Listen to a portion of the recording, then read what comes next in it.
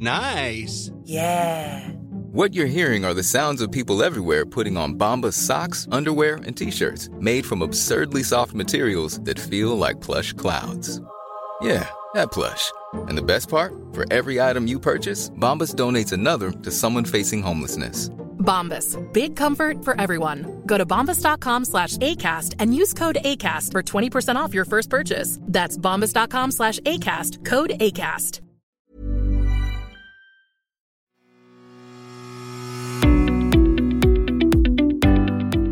Hello and welcome to the Mick Clifford podcast with the Irish Examiner. This week, in something of a departure, we have not one, but two guests, which might infer we're going stone mad altogether, but hang on and we'll see. Our guests are Seamus Coffey from UCC's Department of Economics and the former chair of the Irish Fiscal Advisory Council, and Brendan Ogle, National Officer with the Unite Trade Union. Brendan, some of you may be aware, has been prominent in various social issues in recent years, principally the anti-water charges movement and the Apollo House occupation to highlight homelessness. Now, today, the two men are going to debate how equal or unequal Irish society is. There's a bit of a background to this. Seamus has written on the issue, including a piece that received some prominence last October, when he illustrated from available research what he says showed that inequality in this country was falling at a time when it's growing in other developed countries. Brendan takes an opposing view, and he and a colleague have produced a report exploring inequality and deprivation in Ireland, which I think it's fair to say directly challenges Seamus's analysis.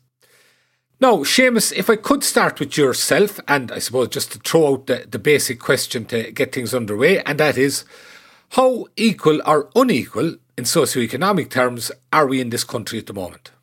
Yeah, so there's no doubt that the whole question of inequality has become one that has got a lot of attention, and rightfully got a lot of attention in recent decades. And it's one that over time we now have better measures of. Not perfect, but it is one that we have undoubtedly improved. In terms of how equal Ireland is, I think sort of refining that question slightly would be the nature of the direction of the travel. Like, are we becoming more equal, or are we becoming more unequal? And internationally, the evidence is that income inequality is increasing, that there's a widening gap between incomes at the top and income at the bottom. And various measures show, and there's a very active international debate about how inequality is increasing in virtually all developed countries. There are a few that run counter to this, and Ireland is one of those few countries where over recent decades there's been a reduction in income inequality. That disposable income inequality now in Ireland is at its lowest ever measured level. We have the first precise measures from about the mid-1980s, and since then it kind of increased a bit in the mid-1990s, but since the mid-1990s, although the economy has gone through various peaks and troughs, by and large, inequality has tended to trend downwards. Now, in terms of our position, like asking the question how unequal we are, which is where you set it out, like we would have gone from being, especially amongst developed countries, one of the more unequal countries in the 1980s. And what has happened in recent years is that as our inequality has edged downwards, as inequality in other countries, as income inequality in other countries has risen, we sort of move towards mid-ranking, maybe just a bit below mid-ranking. So there's no doubt that there is income inequality in Ireland, but that our relative position has improved in part because of an improvement in situation in Ireland and also because of the deterioration elsewhere. A quick thing there, Seamus. Am I correct that in terms of your analysis, the economic collapse 2008, thereafter until around 2013, things got worse, and that there was a relatively rapid closing of that inequality gap since? So like inequality has been impacted by the ups and downs of the Irish economy. So like in the early part of the crash after 2008, what we actually saw was that income inequality fell, maybe perhaps as some of the high incomes which were temporarily boosted by the excess of lending of the Celtic Tiger period. A lot of them were wiped out by the crash. But then as the recession was prolonged, as unemployment became more entrenched, as the government introduced various cutbacks in spending and tax increases, up to about 2013 or 2014, we saw income inequality edge upwards. But as the recovery has set in, as more people have got back to work, as there's been a greater spread of market income, as people's reliance on social welfare transfers was falling, for the last 4 or 5 years, we've seen income inequality fall. And as I said, by the time you get to 2019, It's at its lowest ever measured level. So like the economy does have a big impact on that, and more people in work, we've seen in Ireland, reduces the level of income inequality, and that's what it's done here. Yeah, and I suppose that there's no question the pandemic is going to change dynamics, but we don't know exactly what or how exactly we're going to come out of it. But as you say, up until that point, that is the picture as you see it. Brendan, as I understand it, you dispute Seamus's analysis principally on the basis that indicators other than income should be included when measuring inequality. Now, we don't want to get too technical, but try and give us the layperson's version of that. Well, the first thing, Michael, and I appreciate the invite, and I appreciate the coverage of our paper, Hungry Bellies Are Not Equal to Full Bellies, in the Examiner newspaper. And I appreciate this discussion, because our entry into this discussion was based on reportage in December 2020, and which itself was based on Seamus's research. And it seemed to rule out discussion. It seemed to be, it was very definitive. It was stated on the public record, including in the Oireachtas, that inequality was falling. And Seamus himself is quoted as saying, the data are the data, the facts are the facts. And in a sister newspaper of your own, Michael, that was presented and people were actually listed, groups were listed as people who questioned this as not being entitled to their own facts. Now, we're aware as a trade union with a social and political interest as well as representing workers in the workplace.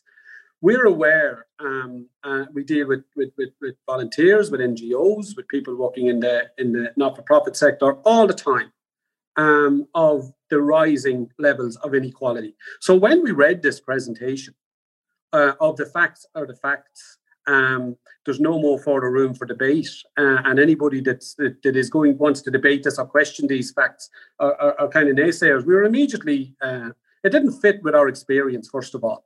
So we decided to delve deep into it. And it's interesting listening to Seamus there for the last few minutes, because Seamus referred consistently and solely to income inequality. And as you suggest, Michael, and in fact, to be fair to Seamus in his research, he's quite open about that. Seamus states in his research that to RTE in this case, when used on its own, inequality is typically shorthand for inequality in disposable income. Now, we question that. We question that anybody other than Seamus defines inequality in the narrow terms of disposable income. And I suppose in order to give evidence to that, we point to TASC. And Seamus himself has used TASC in a different way. Just to point out, Brendan, so in case listeners don't know, TASC is a think tank that examines society, economy, etc., based in Dublin. It's been here for a number of years.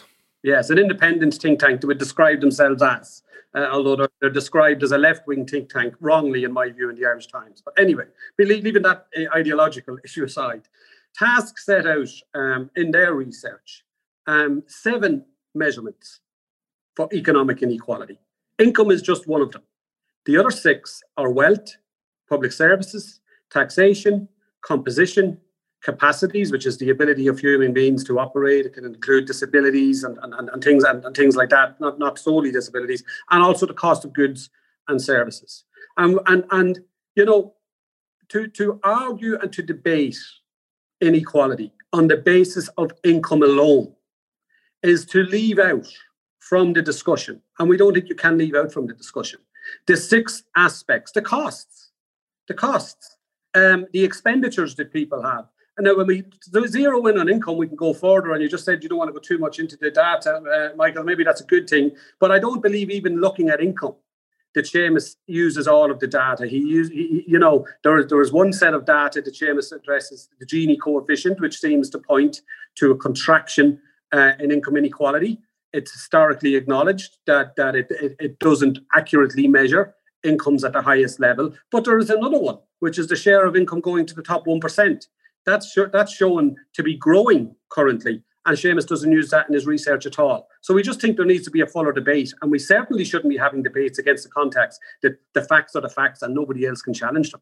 Okay, no, quick thing, I just go to Seamus, but quick thing, Brent, to be fair, I don't think anybody suggested nobody can challenge them, but I understand when people put it down that way, people might interpret it that way, but to be fair, I don't think that was an intention. Anyway, Seamus, what do you think there, what Brendan says that in terms, particularly in terms of the measurements used to determine equality or inequality and the use of, and you might give us a brief explanation of what exactly the Gini coefficient is? Yeah, so there's various different ways of trying to describe an income distribution. Like an income distribution is a pretty large thing covering the spread of income across the entire population.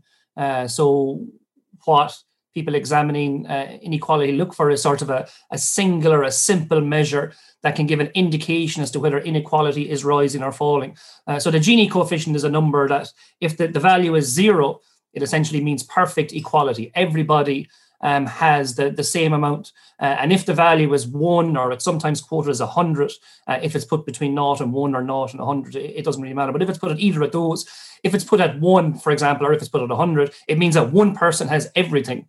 So it measures the extent. So typically the answer is somewhere between that. And so it's a measure of the sort of the spread of the distribution. And it is widely used.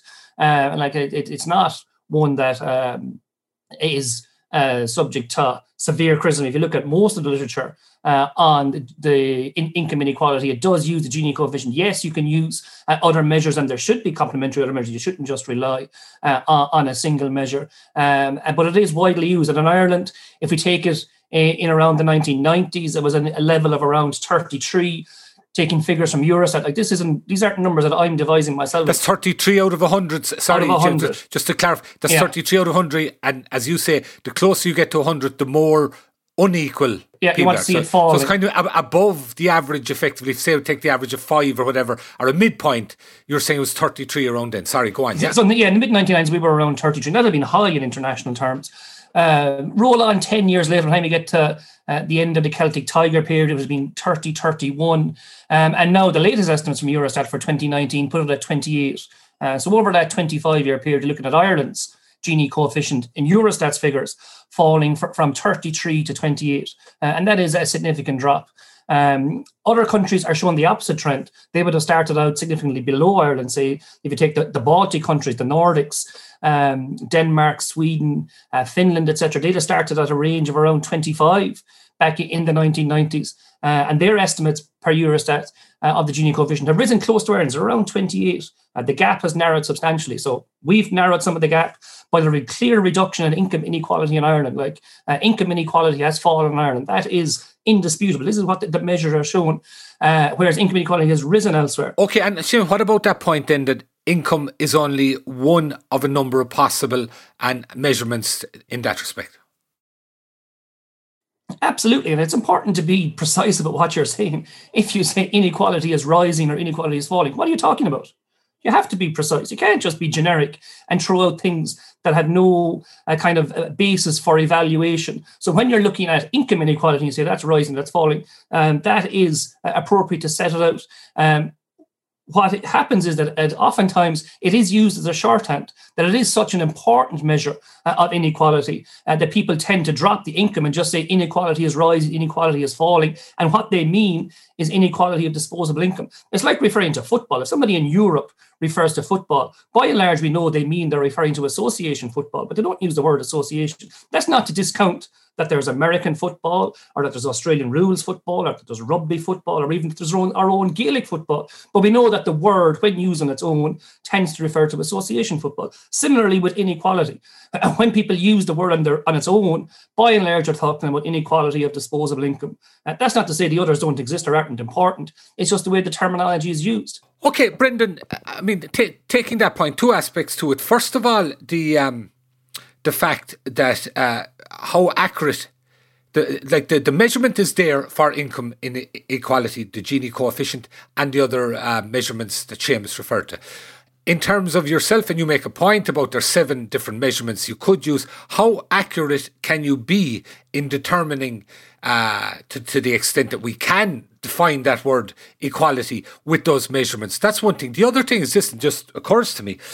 When Seamus talks about income inequality, he talks about disposable income. Now, irrespective of a person's situation, surely the amount of income they have disposable is a major indicator of how things are with them. No, first of all, Michael, dealing with your second point first, that's wrong. Seamus defines disposable income by and large as income net of taxation. But that's not the disposable. That doesn't take into account the things that people spend money on. If you, and we say this in the paper, if you take out of consideration the rent, the utility bills, the food costs, the transport costs, all the things that people spend money on, if you take that out of consideration of an assessment of inequality, then of course you wouldn't need to be very clever now to present statistics to show that things are getting better if you don't take into any account the things that people spend money on. One glaring example, Mick, is is rent and the cost of housing. Social housing, the situation in Dublin, up to 64% of a median wage in Dublin City at the moment goes on the roof over the person's head. So that is a huge rise over recent decades, a huge rise since me, and by your hairline, I suggest you were growing up, Michael. It might be a few years, it might have a few years on us in the right direction. But that is a huge change over recent decades. And if you just eliminate those costs from an assessment of inequality, sure, of course you're going to come up with statistics that suit. Now, coming back to the 7 issues, I just do not accept Seamus's premise, though, that we just did do away with the word income inequality for shorthand, because it's not. First of all, it's not that big of a word. It's 6 letters. We're not that desperate for shorthand. Did we have to end up with misleading articles in a national newspaper which says, and I'm quoting here, inequality is falling in Ireland and has been for years. And that headline could be corrected to something moderately accurate if the word income was headed into, and there's no difference in that sentence. There is a massive difference in those 2 sentences, an absolutely massive difference. And I'm suggesting it's not accidental, that difference isn't accidental at all. And why do you say that, Brendan? Like, what are you implying when you say it's not accidental? Well, what I'm suggesting, Mick, and I know you've read the paper, but what I'm suggesting is, if we look at the Celtic Tiger era before the crash, and we look at what happened there, this is a country that loves consensus. Ireland loves consensus. And God be with anybody that steps out of the narrative in terms of an economic consensus in Ireland. We had the Celtic Tiger. We had a Taoiseach telling people who questioned whether it was sustainable to kill themselves. With the European Commissioner calling them left-wing pinkos. We had an entire narrative that property prices would continue to rise. The fundamentals of the financial system were sound. We were regulated to within an inch of their lives. Sean Fitzpatrick and Michael Fingleton were geniuses. We were leading the world. And the coverage which led us doing this research was very much in that vein. Ireland was again breaking ground and showing a new economic model. People like Morgan Kelly at the time, who came out and spoke against that, who said this is all going to crash, this is not sustainable. They were lampooned. People laughed in their faces on television. And we were going to get even if something went wrong, it was going to be such a soft landing. The crash hit Ireland like a meteor coming out of space. All of the narrative was blown apart, and we were told at the time, it seemed there was some sort of unspoken social contract, we wouldn't go into that hubris again. We wouldn't make that mistake again. We would have an honest analysis of what's going on going forward. An honest analysis of inequality requires the measurement not only of what people have in their pockets, but what they have to spend it on. Okay. And how those 2 things are changing. And I'm suggesting here that all of Seamus's sources, by the way, and they're very reputable sources, there's no doubt about that, be it Tyveson, be it Rowntree, be it Sweeney with Task, they all say there are a range of factors here that need to be considered. They all say that. The only one that says that there isn't and people aren't entitled to their own facts, it appears to me, is Seamus. Okay, no, very brief thing, Brendan. I don't want to go down a rabbit hole, and I completely concur with your analysis pre-2008. I would also say, though, consensus also included for the greater part trade union movement, as well as everyone on the left, right and what have you, the whole thing. But look, we'll leave that for the moment. That's why I'm as unpopular as in the trade union movement as you are, Mick. All right. Jeez, I didn't know it was. Anyway, okay, fair enough. Seamus, just that broad point. I mean, in terms of what Brendan is saying there, is there a case to be made that the measurement of income inequality is not in any way a reflection of what you might call, the general gap between rich and poor, that which we understand in general terms to be inequality in society in a socioeconomic sense? So the question of whether income inequality is rising or falling is interesting in and of itself. It is the case that income inequality is rising in virtually all developed countries. And I take the kind of opposite view to Brendan talks about a consensus. What's surprising from my perspective is just how little coverage there is in Ireland of the fact that measures from Eurostat, the OECD, the Luxembourg Income Study, our own Central Statistics Office show that income inequality in Ireland is falling. The consensus, I would view it, is that people say that inequality is rising, yet the evidence when you look at it shows that it's falling. Now, is income inequality an end in and of itself? No. I think it's important to look at it and consider it and see what is happening. And Brendan mentioned other factors that are important for people's living standards. That is absolutely correct. But if you take, say, housing, he mentioned housing, and look at the impact our housing system has on inequality. Yes, we have issues with housing. There's no doubt about that. And they tend to be inside or outside our problems. We have a system of housing that once you get into it, it does perform relatively well, but getting into it can lead to significant difficulties. But if you look at the cost of housing for the lowest income households, the housing cost for the lowest income households in Ireland tends to be the lowest in both the OECD and the EU, that the share of people's income, the share of people's disposable income, which we're referring to here, that they have to devote to housing costs in Ireland is lower than in almost all other developed countries. And that is because of the system we have in place that has a system of differential rents for local authority tenants, where their rents are set at 10 to 15% of their income. We are deliberately setting out that the cost of housing will be kept low for those on low income. Now, I'm not disputing we don't have problems in terms of people getting into that system, but the last census showed there was over 140,000 households who were local authority tenants. There's about 30,000 households who are tenants with housing agencies. And then you have those who are in the private rental market but have their rents subsidised by the state and are paying those differential rents. So if you look at the lowest income households in Ireland, not only do we have lower income inequality or falling income inequality, which is important, the lowest income households in Ireland tend to have lower housing costs than comparable households in other countries. And we can look at that in terms of the share of their income that they're spending on it. Now, that's not to dispute like we don't have housing problems. Let's not say we don't. We do. But across the population, we have 1.8 million households in Ireland. We have a couple of 100,000 who are tenants paying those differential rents. It is designed that rent will be 10 to 15% of income. And that puts Irish low-income households at the lower end of housing costs in both the EU and the OECD. Just a quick thing, Seamus. You mentioned in your opinion that there's a relative consensus that would be, if I understand you rightly, opposed to the type of research and the conclusions you have reached. Am I right in that? Do you believe that? Well, not necessarily there's a consensus, but I think there's little coverage of what the evidence on income inequality has shown. It doesn't seem to get traction, like Brendan has spoken about the coverage before Christmas, but that was like one article in the Irish Times. I wouldn't call that a national consensus comparable to what we saw back in 2006, 2007, as the economy was on the precipice. Do you think that article reflected accurately your research, Seamus? I think, again, I'd be a fan of defining things carefully, and that's what I've done myself. I think at times that the use of the word inequality is perhaps looser than I would tend to use myself. Like, I do think you should set out carefully what it is you're saying is rising or falling. It's the media's fault. It's all the media's fault in that respect. Now, I'm only... Brendan, one other element just I'd like to put to you this, irrespective of the measurements, and you would differ with Seamus in terms of that overall world inequality, and but from this perspective, using the measurement he's using, and he's suggesting we're going in the opposite directions to a lot of wealthier and developed countries. Is that not of itself a good thing?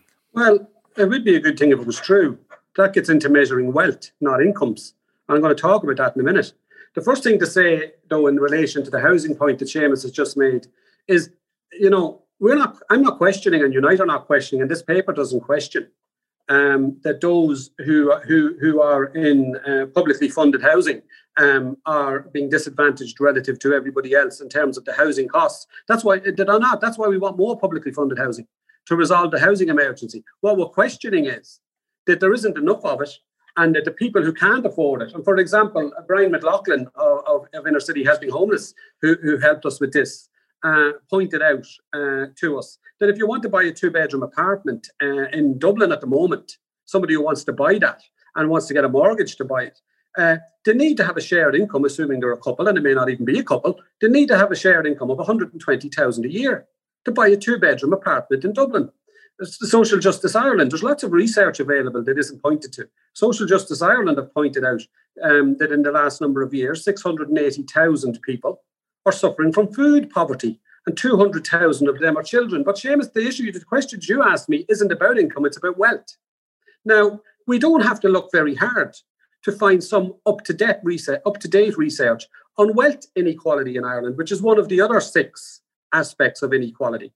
The CSO published a paper in 2018, and the CSO paper in 2018 addressed issues including gross household wealth. And what the CSO said and found was that the bottom 10% of wealth holders had a wealth of €35,000 per household. That included the value of the property. The top 10% had a wealth of 1.932 million.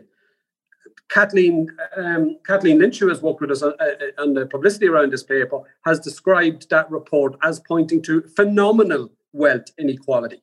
Phenomenal wealth inequality. So it isn't as if there aren't up-to-date measurements around for some of the other 7 wealth inequality or economic inequality aspects, which are income, wealth.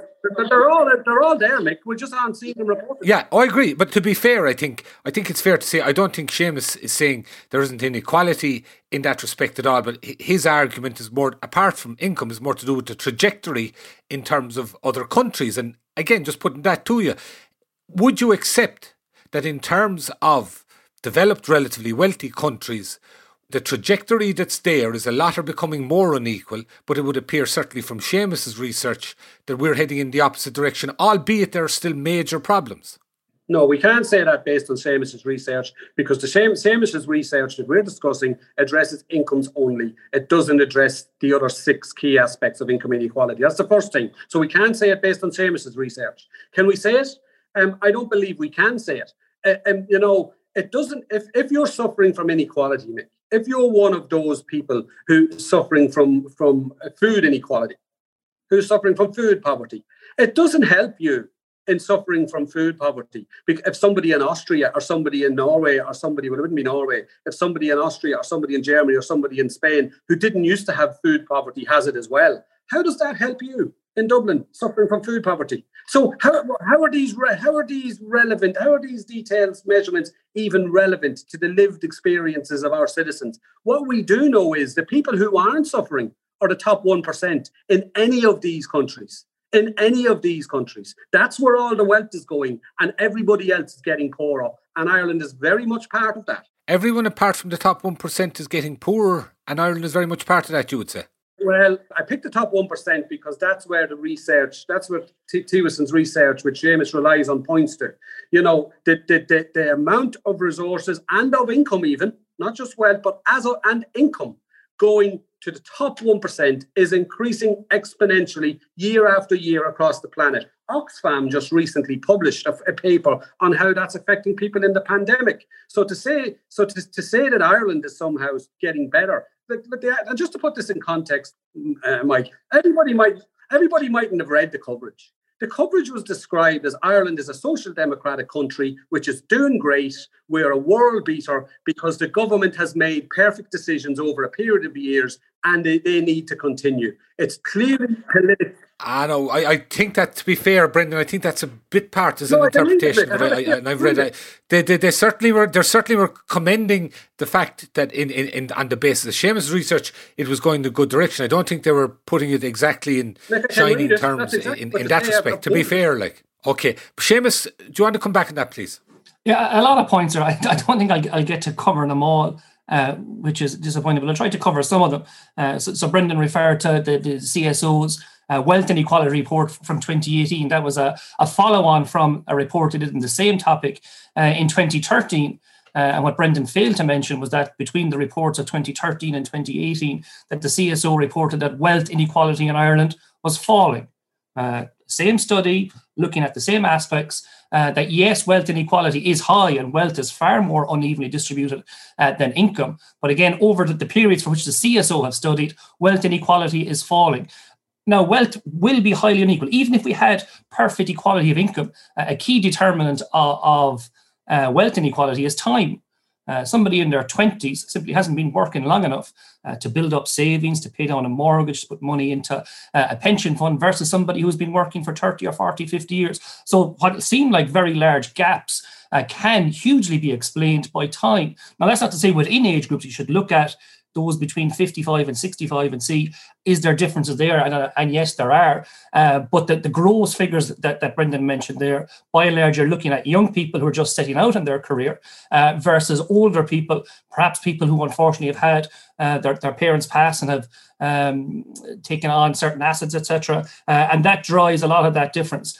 You want to look at it within ages. Now, in terms of food, Brendan mentioned like food deprivation. We do have indicators that show what has happened in Ireland over a long period of time. We don't have to compare ourselves to Austria. We can just look at what happened in Ireland. And there's a question in the surveys of people's living standards that asks, are you able to afford a meal with meat, fish, chicken, or vegetarian equivalent every second day? A question about basic nutrition and protein. And back in the mid-1980s in Ireland, 9% of people lived in households that were unable to afford a meal with meat, chicken, fish, or vegetarian equivalent every second day. The most recent figure is that is now 2%. And so it's fallen from 9% to 2%. Similarly, people back in the 1980s were asked a question, was there a day in the last 2 weeks where you went the entire day without a substantial meal? And in the mid-1980s in Ireland, a fairly bleak place, the answer to that question was yes, by 5% of people. In fact, that question has now fallen out of our measure of deprivation because the number approached zero, and an indicator that gives you an answer of zero isn't very useful. We can look at other things like whether a family could afford to have a car. In the 1980s, 22% didn't have a car, not because they chose not to have one, but because they couldn't afford to. 22%. That fell to 13% in the 1990s, 9% during the 2000s. And the most recent figure says that there's 7% of households out there that don't have a car because they can't afford it. That's not saying it's zero. That's not saying there's no inequality. That's not saying there's no difficulty. But that's saying that from the mid-1980s, there's been a significant drop, both in terms of food deprivation, food poverty, and in terms of access to durables like cars. Significant improvement made. And most of that improvement would have happened at the lower end of the income distribution. Assume that high-income people in the 1980s could have afforded a meal with meat, chicken or fish every second day and could have afforded a car. Okay, Seamus, one quick thing in that respect. I take your point there, and I think you've read Brendan's paper as well, and one searing aspect of it, I thought, was the testimony from people who are working with people who are suffering food poverty and living on the margins, and there's no doubt about that. And I'm just wondering, within the context of your research and your analysis of that situation, is it not also possible that we have a growing underclass, and it would appear to be that way in terms of the type of people that are acquiring food, that perhaps are not showing up in the global data for the country? Well, I'm not sure why they wouldn't show up. The CSO go to great lengths to ensure that the figures they produce reflect developments in the population as a whole. And I'd say if they were to find out that there was a large group of people they were missing, they would consider that to be a really significant development. But they look at every 5 years, we have a census in Ireland where there's a head count of every person in the country. And the CSO can then use that census that happens every 5 years. And we won't have one this year, unfortunately, but hopefully we'll have one by next year. They can use that census to then look at the surveys they're doing, the work they're doing, to make sure that it is representative of the society, of the population as a whole. Now, saying that inequality is falling and that food poverty is falling isn't saying that there's zero. It's just giving you an indication of the direction of travel. Okay, Brendan, what do you say to that? Well, a bit like Seamus, I have the same dilemma Seamus had when he started there. I'm not going to be able to deal with every single point raised, but I'll deal with some of the key ones. We could be here look, I will if you want, but I want to deal with a couple of the key ones. First of all, I think I would ask Seamus if he's approaching this in a fair way, and I'm not questioning that he is now, but I would ask him from now on, and I would appeal to everybody to at least be precise with the use of language. And could we talk about economic inequality as something that encompasses a whole range of aspects, and then income inequality, and call it income inequality, which is just one aspect of it. And that, because the word just inequality has been thrown around the place here in the coverage as well, and it's very, very confusing for listeners, which is why we've done the page. Can I ask you one thing in that respect, Brendan? One thing can I ask you? If it seems that incomes are rising, and that the vast majority of boats are rising in one capacity or another, if it seems that way, does equality matter as much if everybody is doing better in terms of their standard of living? Of course, well, no, see, you're mixing incomes with standard of living. Okay, well, let's take standard of living. I mean, if standards of living in general are... So, first of all, I don't accept that income inequality is falling. Income inequality is falling by a measurement using the Gini coefficient, which underrepresents the higher income earners. And the data, by the way, that Towson points to himself, it runs out in 2007. So income inequality, so there are two sets of figures that you can address, at least two. The share going to the top 1% is growing all the time. And Seamus doesn't allude to that at all in his paper, and the Irish Times certainly don't. The second thing to say then is this, in relation, getting back to wealth, and Seamus, because we were talking about the measurement of wealth and the CSO, and Seamus said that some of that can be put down to age and the whole lot. I'll tell you something else it can be put down to: inheritance, because that's the biggest single indicator of wealth dynamics. And the CSO pointed to the inequality of inheritance, whereby 67% of the richest decile of families receive very, very significant transfers of shares, capital and property, whereas the poorest 10%, the lowest decile, receive less than 1 in 10 of them receive anything at all in terms of shares, capital and property. I don't think there's any argument there, Brendan, yeah. Well, sure, if they received it, they wouldn't be in the bottom 10%. That wealth is a measurement, and inheritance is a huge aspect. Sure, everybody knows that. Do we even have to debate? Yeah, but what does the difference make then? If people inherit wealth, they're at the top or higher end of the wealth distribution. Like people who are young, in their 20s or 30s, they're in a fortunate position that their parents haven't died. The difference is this, Seamus. The difference is this, with respect. We're talking about inequality. We're talking about either a narrowing gap or a growing gap. And you want people in their 20s to have their parents die?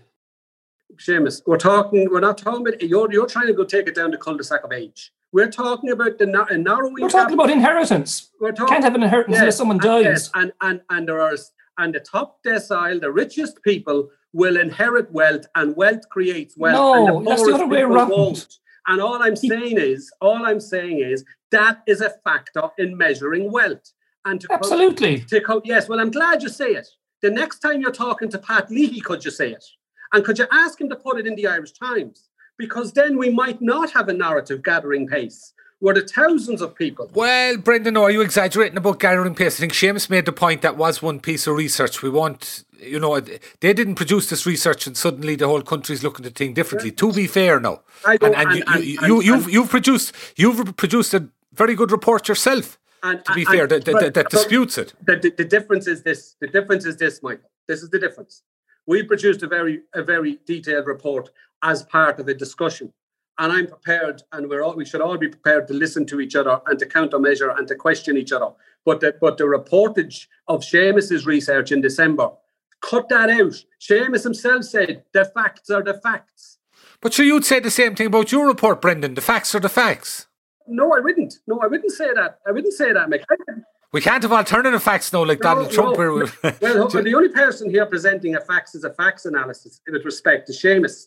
Now, what we're saying is the area of economic inequality has multiple aspects. It cannot be reduced to one of 7, and it cannot be reduced to one measurement of that single aspect. And to do so, and then present a situation where the facts are the facts, Don't be listening to the NGOs, which is what the article said, the Irish Times article. Don't be listening to the NGOs. Don't be listening to the unions. Don't be listening to all them naysayers. People don't get their own facts. Well, tell that to the people tell that to the people at penny dinners, and the 500 people in penny dinners in Cork beside you who got their dinner from them at lunchtime today, Seamus. Tell them they're not entitled to them. I have to say, to be fair to you, Brendan, the element of your report that deals with the likes of food poverty and people, as you mentioned, penny dinners and that, is certainly something I think everybody should read. Seamus, just briefly, because unfortunately the clock is catching us, in general, in your opinion, are we heading in the right direction in terms of a society that is going to be relatively